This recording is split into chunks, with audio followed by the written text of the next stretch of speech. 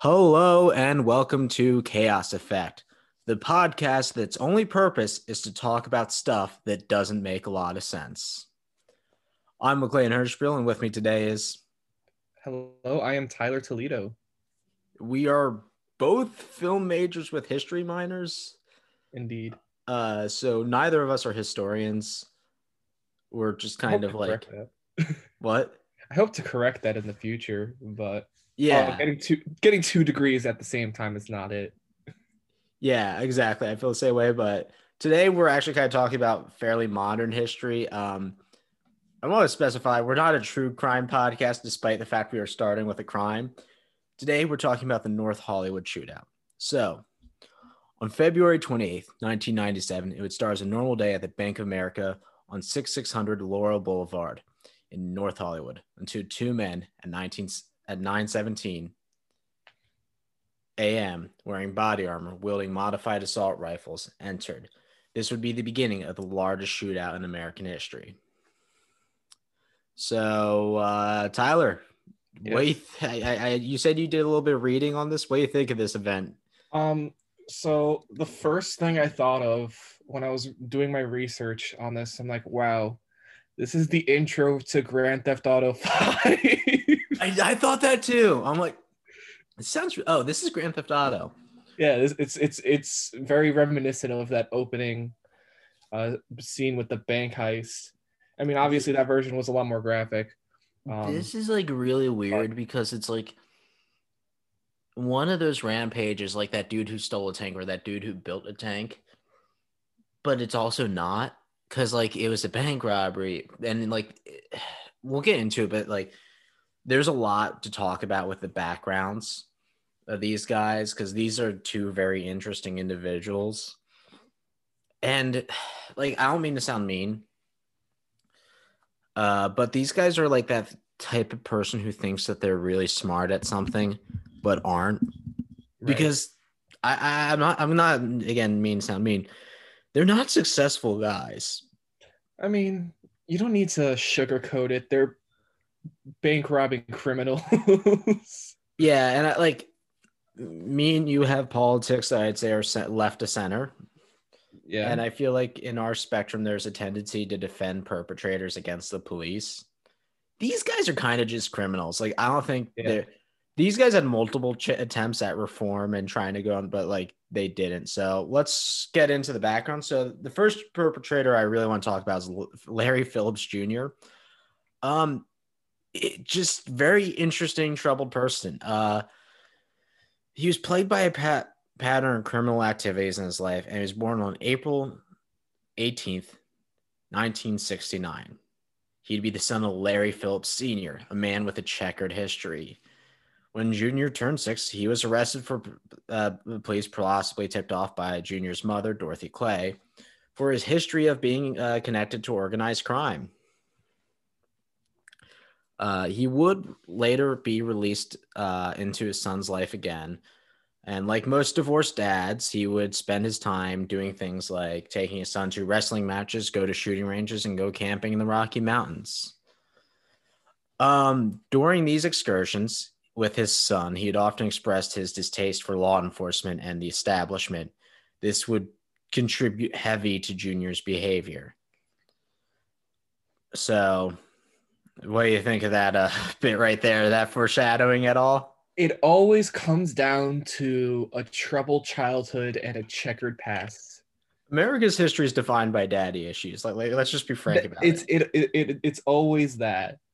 And it's really kind of hard. It's heartbreaking to think about how people can be so corrupted by their influences and how it's just some people are just straight up unlucky with their circumstances of Yeah. birth and how that much like leads them down a dangerous Yeah, path. but like apparently he was never like poor or broke. He just had like kind of a scummy upbringing. Yeah. That's the weird thing about this. He was never poor or broke. So Philip's school career ended very shortly when he dropped out in the ninth grade to pursue his true passion to get rich. And there's nothing wrong with dropping out of high school and like maybe getting your GED, but I never found evidence that he got his GED or pursued any education outside of essentially ninth grade education. And I think that also says a lot about this individual. They assumed he could get rich without putting in a lot of work and it towards anything else. Yeah. So he'd also meet his next passion in the following year, bodybuilding. He didn't just like bodybuilding, he was obsessed with it. He wanted to be a legend, like the next Schwarzenegger. He wanted it to make him famous. But Reasonable. if you can tell from the title of this podcast, we're not talking about famous bodybuilder Larry Phillips Jr. Phillips would also become fond of get rich quick schemes, watching many infomercials. In September 1989, he'd begin his own criminal record. He was arrested for stealing $400 worth of suits from a Sears in Alabama. In the same year, his wife Sharon Santos would become pregnant with his son. Yeah. Yeah, there seems to be a pattern in his life. And like there's Phillips' lifeline of kind of being a scumbag who knocks someone up and goes to jail. So this is the first time. It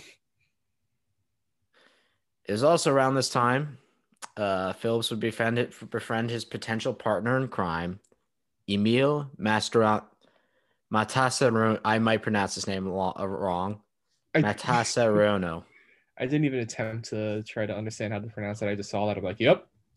I will be calling him Emil throughout this podcast, which is his first name, because I feel like I don't want to butcher his last name through the entirety of this podcast. But we're going to come back to Emil later because Phillips has a lot of his own schemes by himself that kind of define him as a person. So on Phillips in September 1992, there's also a pattern with September with these guys. Interesting. 1992 would begin his first big crime scam. So this was a very complicated and also convoluted. Phillips began his scam by contacting local real estate agents in Colorado. He'd go check out the properties. He would remember the codes for the lock boxes. He would purchase these properties, then sell them very quickly and try to make it seem like he had purchased them and rented them.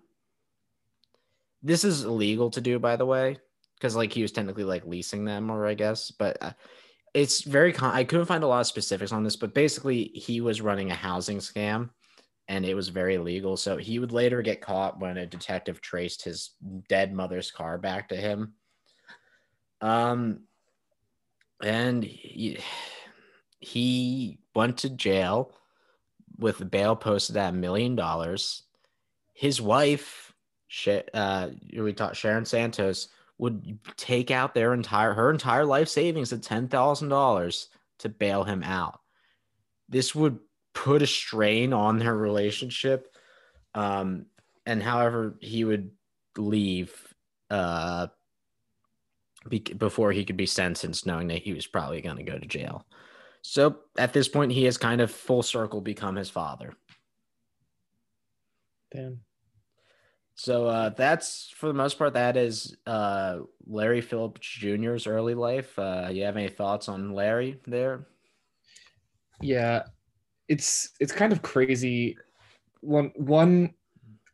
It emphasizes the importance of education in one way.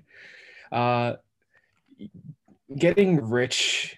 I mean, this is just like this is the American ideology. You gotta you gotta work for it. And you can't. And there's so many people that get rich by pursuing their dreams, and there's a lot of people that drop out of school to do that. But it seems like he didn't have a plan. He kind of just thought it would just happen. And a lot of what you learn and how you build your career comes from you just absorbing more information. Some people just get lucky, but you can't bank on the fact that you'll just get lucky with no plan. And it's kind of it's a lot of that story is just tragic. Yeah, he's definitely like he's a type of person that I think like a lot of people like you know the meme of the guy like the Kyle that type of dude. Mm-hmm. He's very like these guys both are very much like that, but on very different ends. But he seems like the type of dude who and like if it wasn't for the fact he was committing crimes, would be like living with his parents even though he didn't finish high school, talking about like how he's gonna get rich off of, like basically a pyramid scheme, and like he's just shotgunning like a Red Bull or a Bang all the time. Yeah. Um, to me, the other interesting thing is like his first crimes aren't violent at all. Which like give it well, like we're gonna get into it in a little more when we talk about some of the crimes these guys both made together. But I find it very interesting. None of his crimes are violent. He really never showed any like initial risk taking or anything like that. He seemed like almost just kind of like going through the motions of things and just wasn't a good decision maker. Right. So you ready to talk about our friend Emil now? I shouldn't call him our Absolutely. friend. He's a monster. Good old Emil. So I mean, he's a bit different than his American counterpart. And I said his American counterpart because Emil was born in Romania. He was an overweight child. Generally like not very healthy. It had an epilepsy condition which caused him headaches and seizures, and that's going to become important later on in this story, or like when we're talking about the aftermath. His father Viral and his mother Valerie would leave the country when basic. I don't know if you know this, but Romania has a dictatorship, Yes. and this is actually like it's not funny, but it's like his father's only job description was political dissident, which is not something you want to be if you live in the country with a dictator. Yeah. That's quite the They'd end up. occupation. Sorry, go ahead. No, I was just saying, like, imagine your occupation. Like, you put that on a resume, like, oh yeah, I'm a political dissident. Just trying What to do get you a do new here, job. sir? I'm an anarchist. That's Yeah. our job. Oh, let me think of that. Now there's some accounts that say his mother was an opera singer, but again, this is all kind of he said, she said. Like the thing about these guys is they were pretty much nobodies until they committed to their crimes. So it's actually really hard to find a lot of information about their individual lives and had not and a lot of it be confirmed. So I'm sure anybody watching this will probably be like, "Oh, you got this part wrong." Well, nah, I didn't have a whole lot to work off of. Um, so they ended up in LA and they had a large house, like a really big house, because you know how American houses are. Like you don't have to have a lot of money and you can live in a huge house. Yeah. Unless you live in New York. Emil really liked this and had a really big interest in big houses and like very fancy, expensive things. He liked this like American style life. However, this is kind of like the end of good things for him coming to America. He was the victim of a lot of bullying. I say victim because like I couldn't think of like target, I guess, but and mostly came to the fact he was overweight and he was also like he had a very foreign accent. So um yeah, instead of friends, he would kind of do like the dangerous people to our society would go on and do in the future today, and got very fond of computers and would stay in his house working on them all day. He also helped his mother get her state care license, so she um, for disabled adult care. Um, and I think some people I went to a lot of forums and read it and talked, and I think some people read this as Emil must have been disabled or like been special needs or something. I don't think he was. I found no evidence thinking he was. I just think he didn't make good decisions and was easily influenced by other people, and we'll get into that. Uh, so Emil would only ever have a small group of friends in his life, and this is a pattern that continues till his death. And his parents around this time would also have a falling out, which ended in divorce, which apparently had like the law involved with people getting arrested. And they lost all their money, and his mother lost her state care license. So it like very tragic. I think like I talked about how Larry Phillips, he was like kind of tragically affected by his father to have a criminal nature because his father was a criminal. So therefore, like he kind of saw his idolized his father. I think Emil was just a very unfortunate character here. I don't know what your thoughts on this so far are. Yeah, I I tend to agree with that. That's the thing is like number one, I said it earlier. They always have a tragic backstory or a troubled past, but it also too, it's also money. This dude seemed to have a lot of and both of them seem to have a lot of financial problems, and obviously financial problems. When you think about what happens later, you know where you can get a lot of money? Banks. That's that's gonna be a really interesting part of this story. So, because like I like you're onto something, but also it like kind of takes a 360 with what you think. So Emil was apparently fairly smart. He enrolled in DeVry Institute of Technology. He chose to take a 3-year course on electronics engineering. Um, so basically, like working on things like radios and computers. At this time, Emil would attempt to widen his interest. He purchased a Kawasaki GPZ 550, which is like a really fast sports. Like you live in New York, right? And Yep. you know, driving on the Tappan Zee, you ever see those guys on those really fast bikes weaving through traffic all the time? Oh yeah. Like, and you hate them because, like, in some sense, they're just like they you're driving and like you're changing lanes, and one of these guys zooms. I'm like venting. I shouldn't be venting. Anyway, so he drove that. He also spent a ton of money uh to get fixed up by a mechanic named Kenny Beras, and one of the people that would come across him never really says much. I wrote down his name, think he would contribute more, but he never does. It's just he's the guy that happened to fix up his bike.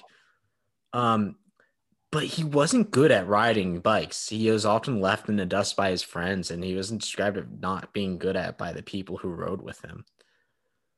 Um, he's like, so I don't know if you've had this experience. Like, I don't know what, like, besides filmmaking, like me and you are both filmmakers, and we might kind of know this guy with film, but you know, the guy who shows up with like a new equipment for like hunting or fishing or golfing or even film, and then sucks at everything, but he has the newest stuff all the time.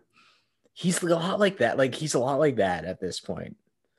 Um, so in 1987, he finished his degree and started a business that there's not a lot I can find about this business. It kind of sounds like it was like he fixed electronics in his house and did some other stuff with computers, but there's not a lot. Like I said, there's it's very hard to find a whole ton of information on these guys. And it's also hard to tell if it was successful or not. However, in this time, he'd also have a growing interest in firearms. Oh, Yeah, what's his that? neighbors had reportedly seen him clean several, and it seemed like I think it's a red flag for me whenever somebody's biographies. And then he had an incredible interest in firearms. Yep. That almost always goes down south. Like literally. Like we live in America, and to anybody who's watching this, like, doubt anybody outside of America will watch this. We have a problem with guns. What? We love them. I mean, me and you live in fairly blue states. Well, you do at least. I live in like the reddest part of a kind of blue state. Wasn't 49.7% of your state would agree with you. It's scary how close that was. My Pennsylvania being a decider like it was should never happen in American history. Yeah. I don't know who decided to give us that kind of power, but okay. Just having a lot of people gives you lots of votes. Yeah, and like I'm gonna be pretty transparent. I've grown up around guns, but I would never say I'm like obsessed or incredibly or like I know a lot about them, but I'm never like cleaning my guns where my neighbors can see me. One, because I don't have neighbors. Two, because I don't want to seem crazy. Like if we clean our guns, we would put our blinds down because we don't want to like scare people. Because we don't want to scare people. I feel like that's common practice for most people. Some people are crazy, and I think this guy he wanted people to know he had this stuff, like the motorcycle, the guns. Oh yeah, So good news. having In the guns is time a he had big gotten flex. guns, his parents would also become more toxic in their hatred of each other, and this would kind of affect Emil. You seem like you had something you wanted to say. What was that? No, I'm just that was like a private thought because it was just like, of course, he has his parents have issues with each other. This is like classic supervillain origin story. Yeah. So his father wanted nothing more but for Emil to go back to school and like get a full degree. Because I don't think he actually ever got a full degree. I think he just took a few courses so he could learn how to do this stuff. Which not a problem with that. I know a lot of people go to community college to do stuff like that. Like, oh, I want to know how to do this, so I'm just going to go to community college, pay for that class. Yeah, Um, makes sense. he at this time also kind of started having really violent outbursts. And I know what you're thinking, Tyler. How violent could it be? Like, did he punch somebody? One time, he reportedly started swinging a chainsaw on his neighbor's face. And what do you think, like, is deserving of that, right? Like, you would have to do something really drastic to cause that. Take a guess, please. It's got to be really silly. His neighbor's dog walked on his lawn. That's sillier than I Emil's thought. out here swinging the chainsaw around like the Doom guy because like somebody's poodle like might have peed on his yard. I'm just imagining the scene in Texas Chainsaw Massacre where Leatherface is just like dancing around this chainsaw. Oh, like that ending scene. Yeah. I'm like imagining just being the neighbor across the street who's like drinking your coffee, waking up, and you're looking out your front porch, and you just see one neighbor waving a chainsaw, the other guy like kind of holding his dog, running away. Like, I need to get out of this neighborhood. See, in my head, I'm like, oh, maybe his like car was like parked in the wrong spot or something. Anyway, so Emil started getting interested in getting in shape and would start going to Gold's Gym. Guess who he met at Gold's Gym? Is that Larry? Larry Phillips. Um, so and they would become friends, sharing a lot of interest, like guns, you know.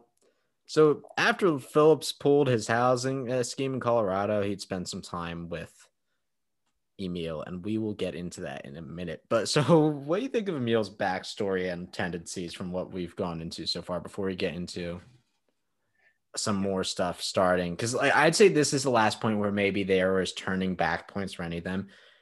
Pretty much every year, they went on a course to do what they would do. Like, this is definitely the turning point, meeting each other. And it really makes sense that these two would be friends.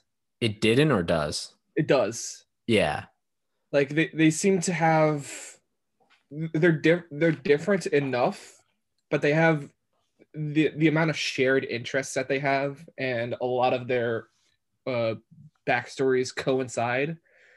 So I'm very not surprised that these two would grow close, and given their history of crime and Violence. yeah, Yeah, that relationship grows. And despite the fact that Phillips seemed more criminally inclined, it seemed like Emil was more violently inclined in his life. yeah, Like I said, swinging a chainsaw around in your neighbor's face. there's a symbiotic relationship. Yeah. One influences the other, and it just grows. So this is the last part about Emil's life, and I think this part really kind of shows the effect that meeting Phillips would have. So after this, he'd go back to Romania to bring his grandmother back to America. This is where he met his wife, Christina, who'd mother his son. Now, apparently, Phillips, and again, this is one of those things where I saw some sources said this did happen, some that said didn't, but I kind of believe this happened given the effect Phillips had on Emil's life. Apparently, Phillips pressured Emil to marry her, but I can't find, like I said, I can't find much proof that this actually happened. So apparently, it's like, oh yeah, you need to marry a Romanian woman. You should definitely marry a Romanian woman, which seemed really weird to me. But it also is like, I don't know if you've ever talked to kind of a rednecky scumbag. Yeah. And I kind of believe Phillips was one of those guys, and I could definitely imagine somebody like him saying that. It's like, yeah, you're this insert background here. You need to marry somebody from there. Like, okay. I don't know why you feel that, but okay. He'd have a kind of normal stints of life, except he wouldn't because now he knew Larry Phillips. So let's talk about their criminal history record before they committed the big one. So, you know, the two kind of ran off together after Phillips, like, hey, I committed some crime. We need to get the fuck out. So on 1993, July 20th, the two robbed a First Bank armored car. in Colorado. No one was killed, and so yeah, we'll talk about like their like overall death tally at the end of the episode. But it's important. No one was killed here. The two pulled over would later be pulled over at a gas station after trying to flee from the police. Essentially, just like so it was a rental car and it came up with suspicious plates being linked to this crime. Phillips was asked for his license, but didn't want to give up the cop his license because, Phillips was a felon. Emil would claim the car belonged to Phillips' mother, which was a lie because it was a Thunderbird they'd rented. The cop knew this was also a lie, I want to say, because he ran their plates. Like, I don't know if you know this, but cops can just do that really easily. It doesn't take them a whole lot. And it's like, oh, this is a rental. So he told him, as cops do, get out of the car, especially when they think you're doing shady shit. He found both men were both armed with Glock 17s, and they would both be arrested. Real quick note about the Glock 17. I don't know if you've ever heard this myth, but there's a myth that the Glock 17 is called the Glock 17 because it holds 17 rounds. It's not. That's just the model number. It has nothing to do with it holding 17 rounds. Yeah, I've never heard that myth, but all guns have, or not. I don't know about all guns, but most guns that I know have like some random number at the end, and I've never assumed that it was the ammo count. So the fact that that myth exists is interesting because I never even would have considered that. It's up there with things I hear like, oh, AR doesn't sound for assault rifle. Yeah, but it's kind of become that nomenclature. Yeah. So this car search is by far the far more interesting than their arrest. In the car, they'd find a Polytech semi-automatic rifle, a Noricano Mac 90, which is like a Chinese-made gun, a semi-auto rifle, a Springfield pistol 45, a Colt 45, 1,649 rounds of 7.62 ammunition, 967 rounds of hollow point ammunition. So, and also 357 rounds of 45 ammunition. So, do you know the nickname for hollow points? I don't. The cop killer round. It's actually illegal in a lot of states because of Oh, that. So, hollow points basically what they do is they're hollowed out on the tip because they're meant to expand once they hit their right. target, versus full metal jackets, which pierce through things. So when they expand, they kind of explode, making it there's no exit wound. Instead, you just have this really big entry wound. Because of that, like they were used by criminals specifically to kill cops. So that's their nickname. So really interesting thing that comes up later. 6 smoke bombs they also found, 2 improvised explosive devices, a gas mask, 2 sets of body armor, 2 programmable radio scanners with earpieces, sunglasses, gloves, wigs, ski mask, and a stopwatch. They also found 2 gray cans of spray paint, basically, with 3 different license plates and a sum of $1,620, which I don't know if they had purchased other stuff after the robbery, but it doesn't seem like it's worth that much to rob something. If that, like, you spent so much money on all this other stuff, the money you gain doesn't seem to be that much worth it. Yeah, I mean, dudes were absolutely strapped. So yeah, like that's a lot. it honestly seems more like a long-term investment. Like, yeah, I think you're right about we're that. coming right back at it. I think they got caught a lot earlier than they thought they would because, Yeah. like I said, they had license plates to change on. I think that paint was to spray the car so they can, keep reusing the car. So on October 26th, the same year, both men were charged with robbery and firearm related charges because, like, there's a lot of laws about having guns, like illegally modified fully automatic rifles. However, the charge of grand theft auto was dropped in court. I don't know why, but it just said it was. Philip spent 990 days in prison, while Emil only did 71. Each man received 36 days of probation. And that's the end of the story. They learned their lessons, and nothing bad ever happened again. Nope, nothing.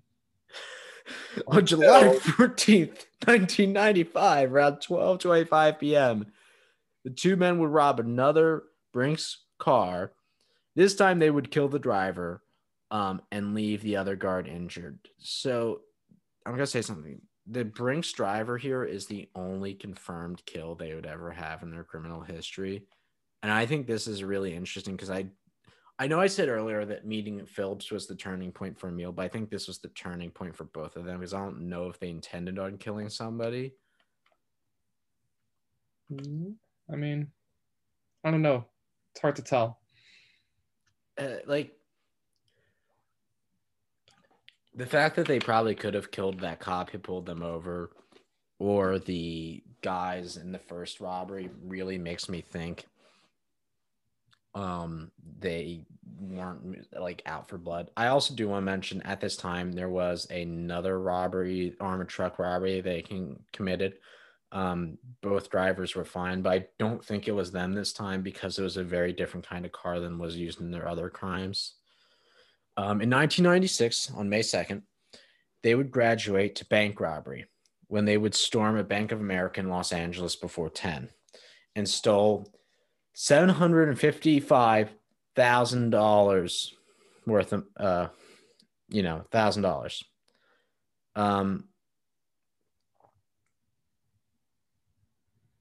So that's their first bait. Like that, as you can tell, that's a big increase. They do this again, robbing another Bank of America, this time getting away with almost $800,000 and injuring the two bank tellers.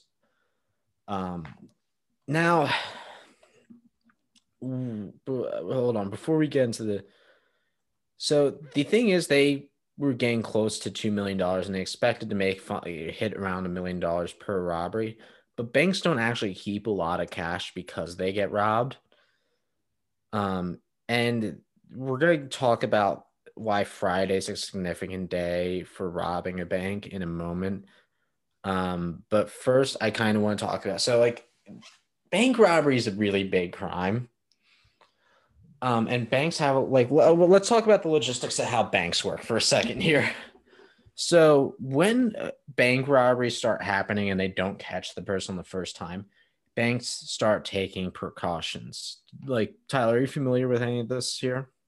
I not really actually. The only knowledge I have of like actual bank robberies comes from movies. So obviously that's not the most informed stance to have. Yeah.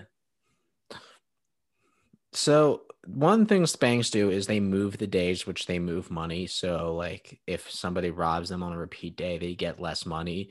The other thing they do is they take precautions like make sure people don't have certain keys at the bank. And usually standard procedure is to hand over the money because you have insurance when you keep your money in a bank, and so does that bank. So as weird as it sounds, it's not like bank robbery is bad, but it's also not like people are heavily affected by this. And the other thing they do is they start taking precautions like leaving dye packs in money. And we'll get back to that later. So let's talk about the preparation for the big one. The two men had recon the Bank of America on 666. Not 666, on 6600. Crap, I don't have the name in front of me. Laurel Boulevard extensively. These guys were really they wanted to do this right. They thought this was going to be their big one. I think it's really important to say they thought that this was going to be the one that made them like really rich, considering what would happen. So they had a pretty extensive list. They had an HK-91, two Norcano Type 56 rifles, which is basically like a Chinese AK-47, a Bushmaster XM15 dissipator, all of which were legally converted to fire fully automatic. They also had homemade bombs using jars of gasoline that they were going to use to destroy the evidence in the car that they were going to use. Both had bulletproof vests. Phillips had a groin protector too, and some other armor he had made himself. Emil did not have some of the extra armor. Both of them were wearing ski masks with like a modified gas mask thing in them. They also had sewn watches into their gloves. which I guess I kind of get that he did that, but I also kind of like if you had your watch here, I don't think that makes a difference. Maybe it's just because you didn't want. I don't know why they did that, but I think maybe it was like a I mean, weird it's thing. Like, creative. You know, yeah, it's creative, but politics. anyway, um, so 9:17 a.m. would be the first report of the both men entering. These guys aren't stealthy. Like their MO was they were heavy hitters. They came in with a lot of firepower and they were leaving with a lot of firepower. They would force customers back into the bank. They were trying to leave, like, people at the ATM. Like you go to your bank, you know how like the ATM sometimes is like not exactly inside, but not exactly outside. It's like in that Right. like little. They have like a little like special area just for the ATM. Mhm. So they would like the people there were getting forced inside by these two guys. One guard was like kind of forced down the ground, and he like called for the other guard who just happened to be on like break outside, to call the police, which he did, and the police arrived on scene with a possible 211 in progress, which is code for the. Now, like I feel like it's stupid to say this, but like things like 211 mean something different in every area. So like when you police use codes, they usually use it specific to their district or county or city. So 211 in this case is a bank robbery in process. Um, so Phillips was kind of taking the role of the leader, which I think was the dynamic, yelling, "This is a fucking holdup." Emil fired into the ceiling. Uh, Both of them would then, they were trying to scare the crowd because, like, you want that control in a bank robbery. Not that you should ever rob a bank. Please, nobody rob a bank who listens to this. Um, they shot the bulletproof door open, which I feel like is kind of like saying, yeah, so the tow truck flipped over, or yeah, the fire station's on fire. The bulletproof door was meant to stop some handgun rounds. Like, have you ever been to a bank? Yes, I've been to a bank. That was a stupid question. But like, you ever like, I feel like you live in New York, so you probably see a bit more of this, where there's like the bulletproof glass and the thing that you can like only kind of fit your hand in, and then there's like the door that like only locks from the inside. I think I know what you're talking about, but in the pandemic world, I haven't been outside of very much, so it's been a while since I've been to a bank. I haven't been inside a bank, but I just have like a photographic memory for this crap. Anyway, so it basically was like that. So that got shot open because they're using assault rifles. Um, so this is kind of where things start going down for Emil and Phillips. Besides the fact they're criminals, they were expecting to get their standard $750 pay. Now, before we go into why they're expecting, so a little thing before the age of the internet, when you can do things like instant checking through your phone or like take a picture of your check, you'd have to go to the bank, especially with like large deposits and withdrawals. And if you wanted cash for the weekend, because like credit cards weren't in, like, even though this was the 90s, weren't standard, or neither were debit cards, you know, to get your money, it wasn't easy to get it on the weekend. So you'd often have to do things like make your deposit that day. And because of this, banks would usually have a lot of money on Fridays so people could make large withdrawals. Anyway, our two dudes enter expecting that to happen, right? Because of their robberies that they've done, Bank of America, keep in mind they're robbing the same brand every time, had only $300,000 around there there. Phillips was pissed by this. He began shooting into the vault, emptying all 775 rounds of his magazine into the vault door. And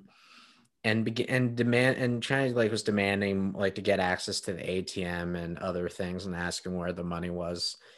Now when he asked for access to the ATM, you'd think, oh yeah, that would be smart, rob the ATM. People who work at the bank don't rarely have access to the ATM. And it's kind of because a lot of the crimes that happen around this area, I don't think it was specifically these guys who inspired that, but because of things like bank robberies, they didn't want robbers to get access to the ATM. So they would lock the hostages in the vault and then make their exit. This is where the shit gets real. Before they had left the bank, the police had already showed up. The police were expecting two armed suspects to exit, and they had cornered them off successfully. They knew they had high-powered rifles. Now, something I didn't mention is they were wearing body armor. They had also taken a sedative that had been prescribed to Emil that to calm their nerves. It also does things like slows down your blood flow, making it harder for you to bleed out, and kind of makes you more pain tolerant. That's going to be important in Grundon's next part. Both men would exit out separate doors and unleash fucking hails of fire onto the police. The police were not ready for this at the time. And like, so I feel like me and you aren't used to seeing police officers not looking like they were ready to invade Iraq. Yeah, no, those cops are absolutely strapped. Cops then, though, were a little different. Most cops didn't have like vests that can stop more than a handgun round if they had vests. And they also, you know, how do I put this? Their cars weren't really armored. Like, you ever watch a movie and like you see the guy hiding behind a car? Yeah. Unless you're hiding behind like an old car or like a semi truck, that's probably not going to protect you from bullets because most like handgun rounds will punch through the door while most rifle rounds will punch through like the entire car. Because it's not exactly like really strong metal. Um, get behind the engine block if you're ever being shot at. So because of this, the officers were instantly under fire. Yeah, so they're just no very few. They had no more than handguns, and they were going up against guys with AK-47. So immediately, several cops were injured upon these guys exiting. So were three civilians. A few civilians would get shot throughout this entire endeavor. At this time too, there was a dentist across the street who is like that. You know those above store dentists, like the second floor doctors. Yeah, I go to one. Yeah, like the doctor's office who's like above something else. It was Yeah. one of these guys. I don't really mean to sound insulting because I'm sure this is fine, but you ever watch The Simpsons? Yes, You quite a know bit. Dr. Nick? Um, I think so. He's like a little bit of a shady doctor. Yeah. Hello, everybody. Yeah. This guy really reminds me of Dr. Nick when I see an interview because he does have the kind of similar accent. But he's a hero, like this doctor, because immediately after these guys start shooting, he would start treating patients. Because most, even dentists or vets, usually have some base level of medical care. Um, No. Similar understanding. So like your dentist generally knows a few things how to stop bleeding and things like that. So it was really good that this dude was there. But let's talk about what the cops were armed with. So, Tyler, what do you think the cops have that could stop this? Not Um, like the SWAT, just like your standard corner of the street. regular police, they would probably have like their pistol and then Yeah, a these guys had taser. 9mm Beretta pistols. Yeah. They had revolvers because this was still the 90s. Like you could still find revolvers amongst police loadouts, especially so there was two detectives who responded to the scene.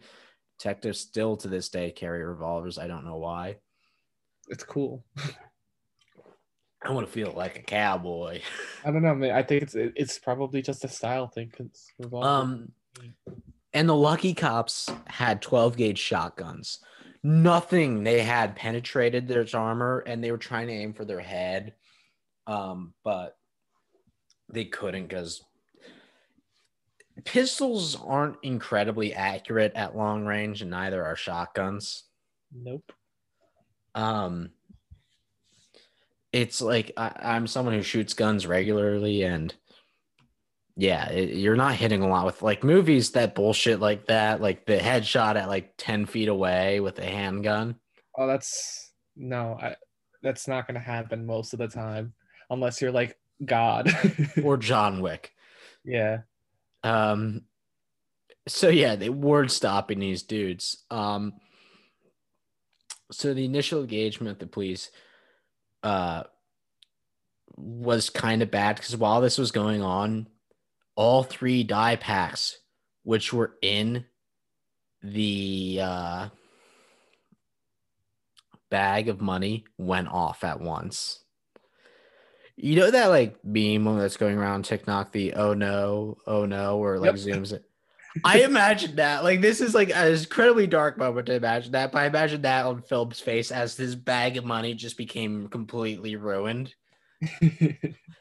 Yeah. Oh, yeah, that's anyway. So at this point, they would retreat back to their car. They were still trying to keep with their plan of escape. Their plan was always to get back to the car and basically shoot their way out because they pretty much realized they could overwhelm the police. The SWAT was on its way there at this time, but kind of just got stuck in LA traffic. And as weird as this sounds, because this is like the late 90s, and there would be the riots that would happen in LA. We're also, you'd think the SWAT would be really quick to respond, but it also, like, SWAT was a pretty new idea at this point. Like, when I say new, I mean it's something that like had been put into practice but hasn't been perfected yet. Um, we'll talk a little bit more later about like our thoughts on SWAT, but like there's a need for SWAT like in this stuff, and it's you can tell like they weren't nobody ever expected like anything this to happen in America. Um, so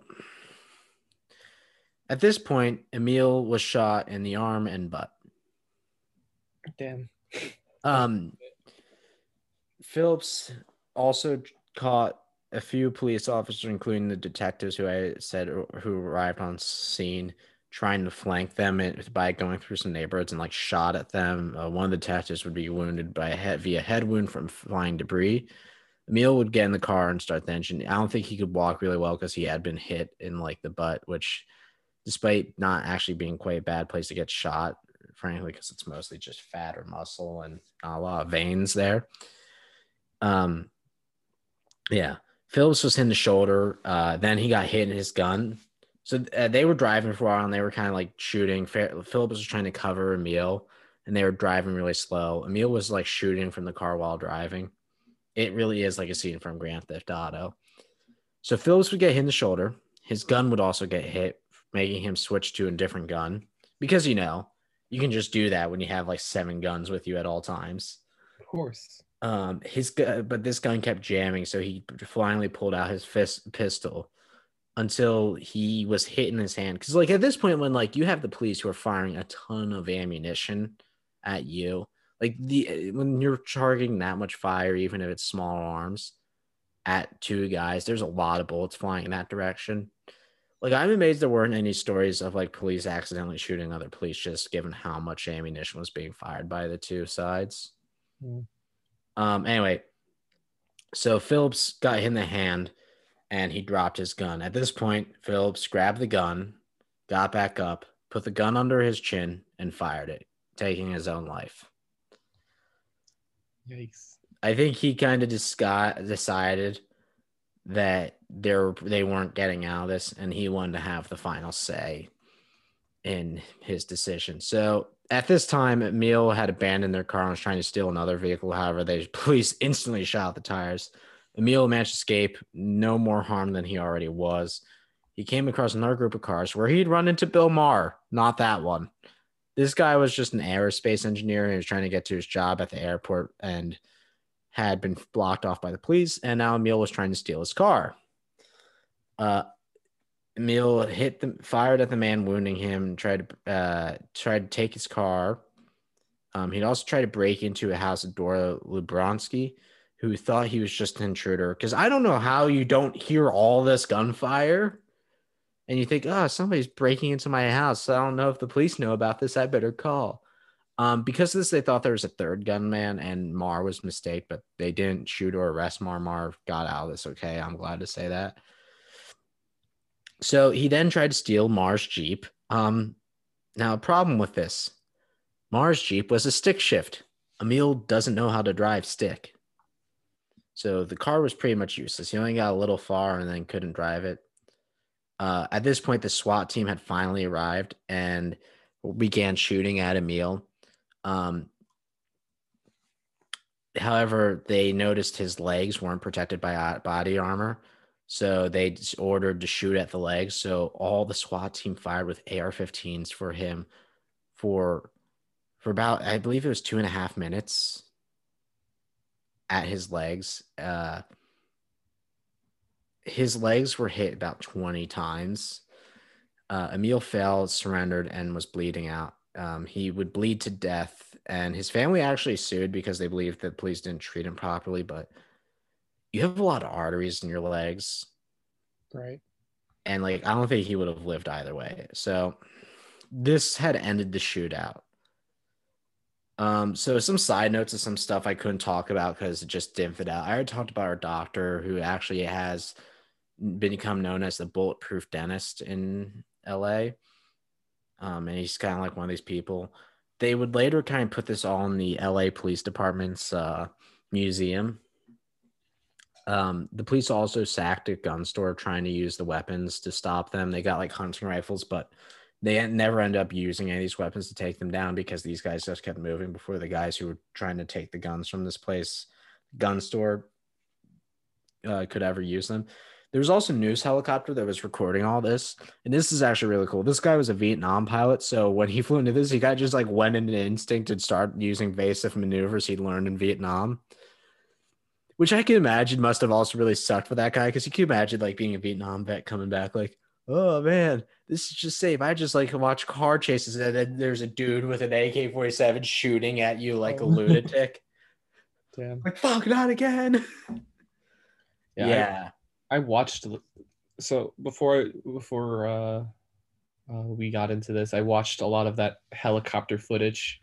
So like as you're describing these events, I'm like, oh yeah, I remember that happening, but it's grainy helicopter footage from way up above, and all they can do is just zoom in and kind of get an idea of what happened. So the guy who's talking over the footage is getting a lot of details wrong because he's just like in the moment. He's kind of just like guessing what's happening. Yeah. So what I saw was different than what was described. But I'm like, okay, yeah, because I didn't know I didn't know that Emil was shot, and I didn't know that Phillips killed himself. I thought Phil got shot by the police. That's what it looked like in the footage. No, it was a suicide. Again, there's some sources do say Phillips was killed by the police, but the one that I found, it was a suicide. And I most definitely believe what was described to us about Phillips. I have no reason to believe he didn't kill himself. Right. That makes sense. It makes a lot of sense, but like when you're looking at grainy helicopter footage, yeah, just zoomed in. So I want to talk about like some of the post aftermath stuff. So now in the end up, the only people who were killed were Phillips and Emil. 350 cops were there. They fired 550 rounds of ammunition at the robbers. The robbers fired 1,100 rounds of ammunition. Oh my God. Yeah, that's a lot. And this was only 44 minutes long. Like there's actually a movie about this called 44 Minutes. And it's insane. Anyway, also Bill Clinton visits the survivors of the shootout, and some of the police were awarded with like medals decorated for surviving this, essentially. And because of this, actually, things like cop cars having bulletproof armor in the doors was put into place, and so were like a cop having a bulletproof AR-15 in their car. In fact, this also is why so the reason SWAT took so long is a lot of SWAT weren't actually working that day. Because SWAT does, so now there's a policy for most police departments, there has to be one SWAT trained officer on duty in the department. Like even my small county, there has to be one SWAT trained police officer on duty. And yeah, that's largely because of this. So now we're going to break down, we're going to kind of go in. So at this point, we're done telling the story of Larry Phillips and Emil Maturano. And we're going to just talk a little about like what we think of this event now we've gone through this experience. Does that say like a fun thing? Kind of an experience. Yeah. So like, what do you think about this as like a whole story? It's really interesting because a lot of what I learned was actually a lot about the aftermath and how the LAPD had to, and also police organizations across the country had to really reevaluate their situation, and as a result, a lot they've become a lot more militant and they're more prepared to deal with this kind of stuff. And that response makes absolute sense Yeah. considering what happened. Like, I feel like some people, like, they're very on the nose. Like, why do cops have MRAPs? Why do cops have tear gas launchers? And like, yeah, that stuff I feel like is very, like, yeah, the police don't need some of this stuff. But then you have people, like, cops don't need guns or like an AR-15 in their car, but like they kind of do. Right. Like, what would they have done? Like, if that kind of thing happens again, what would they do if they didn't? And Yeah. um, a lot of it comes back around to this kind of stuff doesn't really um you have there's like a lot of arguments about the role of police in our society, Mhm. and I don't really need to get into that, but a lot of these problems that we need police for uh are entirely preventable by the fact that if we had, I don't know, paid a little bit more attention to these kids as they're growing up, they probably wouldn't have gone down that path. And then here we go. We don't Or, have this and have like shootout. maybe let's make sure that these two guys who have been arrested several times before can't get their hands on guns. Right. But It's like part of me is also like this might have not been a stoppable thing. yeah. Um yeah, like I think the police in this story, like I'd actually like if this podcast gets like a bit more traction and enough people start, I'd actually like to revisit this episode with like a police officer to Right. get because I like neither of us have any expertise in law enforcement. No. And I also want to preface the fact that I'm a New Yorker. I've been in New York my entire life. I've never experienced the LAPD. I've never been to LA. So I have no firsthand accounts of how the LAPD has changed or how they currently like I a lot of my LAPD knowledge comes from uh more recent events. So I don't have any handle of LA history. Um what I do know is with not only my experience with the NYPD but also the history of policing in general. So I don't have a lot of specific knowledge about LA. But from what I do know about how this event changed policing in general, it's kind of insane because, on one hand, it was an appropriate response because when an event like this happens, like, okay, we got to be prepared for that because that's insane and this shouldn't go down again.